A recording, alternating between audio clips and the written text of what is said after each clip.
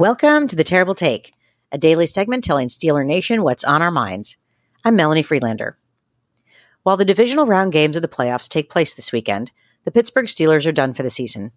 And while many of us will pick a team to root for, or just hope to see certain teams lose and get eliminated, much of the focus for Steelers fans now turn towards the offseason and how their team can improve. Some answers are obvious. Head coach Mike Tomlin has already stated that he will be looking for a new offensive coordinator with experience and, most importantly, from outside the organization. A relief to anyone who supports this team.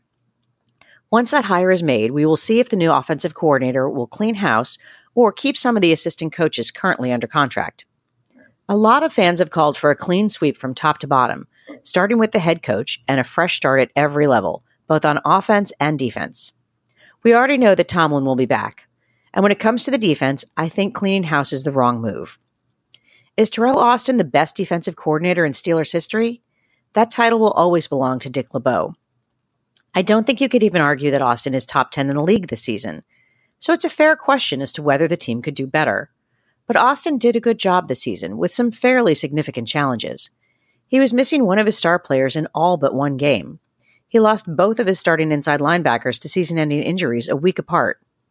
Injuries aren't an excuse, but they are a factor. And despite that, the defense held opposing teams to 19 points or less in 8 games, and still produced splash plays to help close the season out with 3 wins and a chance at the postseason.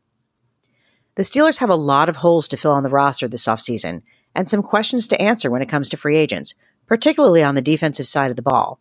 And yes, of course I want to see the defense play better next year.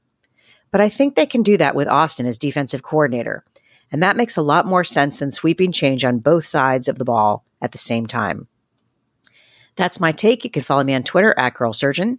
Check out The Terrible Take every day at 5 p.m. Eastern Time. Follow us on SteelersDepot.com. And check out The Terrible Podcast with Dave Bryan and Alex Kozora every Monday, Wednesday, and Friday.